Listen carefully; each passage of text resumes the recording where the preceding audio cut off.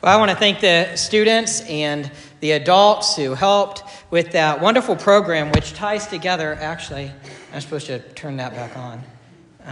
We'll get them in a minute.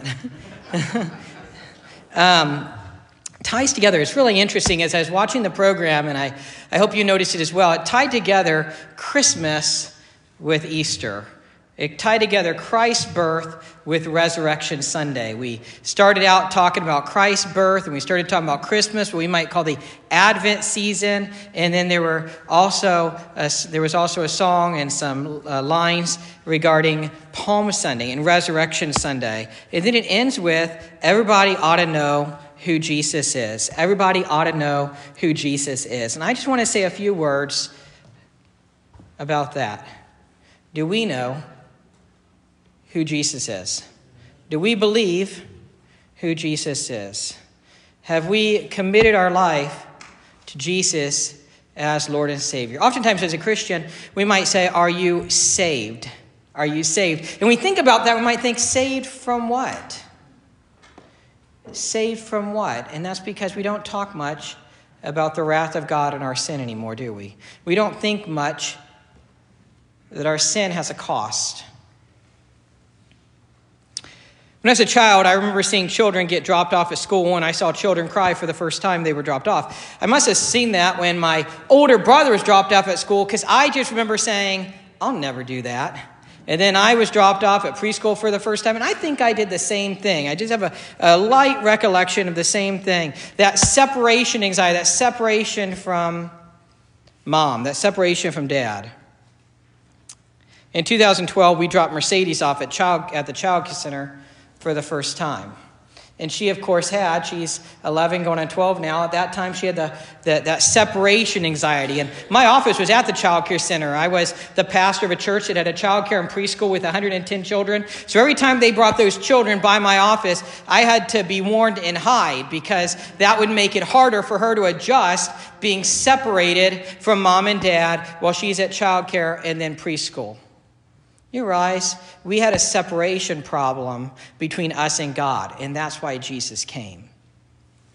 Mercedes adjusted. She got used to being at the child care. She got used to it. She got used to it quite well and enjoyed it quite a lot. And then in 2014, she was, 2.5 going on 3 years old. Abigail was just a baby at that point. And they got some type of E. coli type of bacteria called Shigella. And the CDC was even called and had to talk to us, and they had to be quarantined from the other children for about a month. And she was getting better, or so we thought. Mercedes was getting better. And so we thought, okay, it's a Friday. Usually I'm off Friday, but I'm chaperoning a school-age. We had school-age students in the summer, and I was chaperoning a school-age field trip to a nature center. So we took Mercedes. We thought, we'll take her back to child care, let her adjust. We take her to the child care center. We drop her off. Everything goes well, so we thought. A couple hours later, I come to pick up school-age kids and drive them to this field trip. And they're playing on the playground. We had a playground right outside the church. Of course, the playground had a tall chain-link fence around it, and we're playing on the playground, and I pull in the parking lot, and Mercedes sees me pull in. She runs to the fence of the playground, and I walk up to, of course, greet her. And I'm on one side of the fence, the parking lot side, and she's on the other side. And she puts her hand on the fence. She says, Daddy, I can't get to you to hug you. This thing is in the way. I can't get to you to hug you. This thing is in the way. And of course, that was hard, and it broke my heart. I pick up the kids, and I call Megan and said, we might need to pick her up a little bit early. The teachers are saying she's having a hard day. Of course, we didn't. You got to sometimes tough it out. But she said, this thing is in the way. This fence is in the way. And that was our problem. That is our problem without Jesus. Our sin is in the way. And just like the fence was in the way between Mercedes and me, our sin is in the way between us and God. And that's what everybody ought to know. Everybody ought to know that's why Jesus came, to take care of our sin. But more than know, everybody ought to trust and commit to Jesus as Lord and Savior. We have to trust and commit to him as Lord and Savior. On Palm Sunday, Jesus entered Jerusalem. But why? He entered to die. He entered to die. He'd be crucified the following Friday. I want to read one of the Palm Sunday narratives in the Bible. This comes from Mark chapter 11, verses 1 through 10. Now, when they drew near to Jerusalem, to Bethphage and Bethany at the Mount of Olives, Jesus sent two of his disciples and said to them, "Go into the village in front of you, and immediately as you enter it, you will find a colt tied on which no one has ever sat. Untie it and bring it. If anyone says to you, 'Why are you doing this?' say, 'The Lord has need of it, and will send it back here immediately.'" And they went away and found a colt tied at a door outside in the street, and they untied it.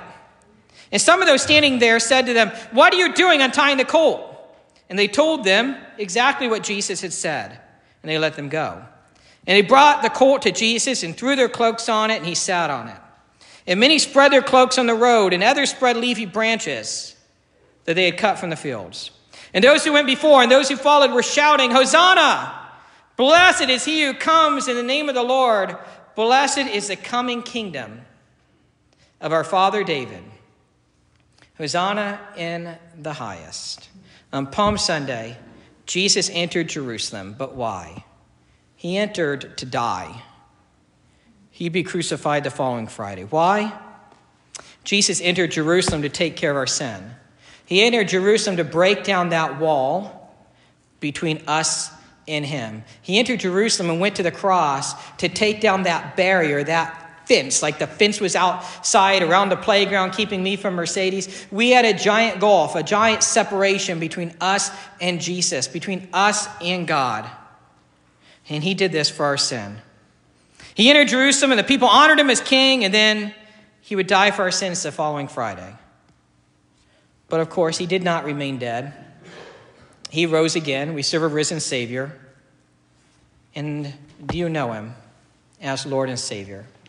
I never want to assume that people in the congregation I serve know Jesus. The Bible can be summed up with the acronym that spells gospel. Some of you have heard me say this a number of times, and it's okay. You can hear it again, and you can share it with somebody this week. God created us to be with him. God wants a relationship with us. We see that in Genesis chapters 1 through 2 in the Bible. But our sins, they separate us from God. We see that in Genesis 3. When we sin against a holy, righteous God. See, you and I, we don't think our sins are that bad. We're comparing ourselves with the people we see on the news. We're comparing ourselves with our neighbor, and we think, I'm a pretty good person compared to him or her. But we need to compare ourselves with God. And God's standard is holiness. One sin separates us from God. So our sins, they separate us from God.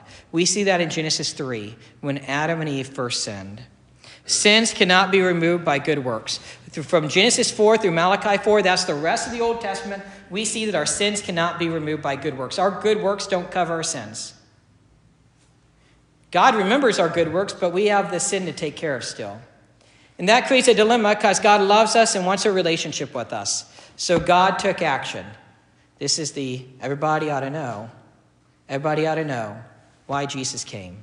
God loves us. He wants a relationship with us. So when we were still stuck in our sins, paying the price for our sins, Jesus died and rose again. The Bible says, while we were still sinners, Jesus came and died for us. Paying the price for our sins, Jesus died and rose again. That's the Gospels, Matthew through Luke. Everyone who trusts in him alone has eternal life. That's John through Jude, the rest of the New Testament. Trusting in him alone gives us eternal life. It's not easy believism. It's trusting.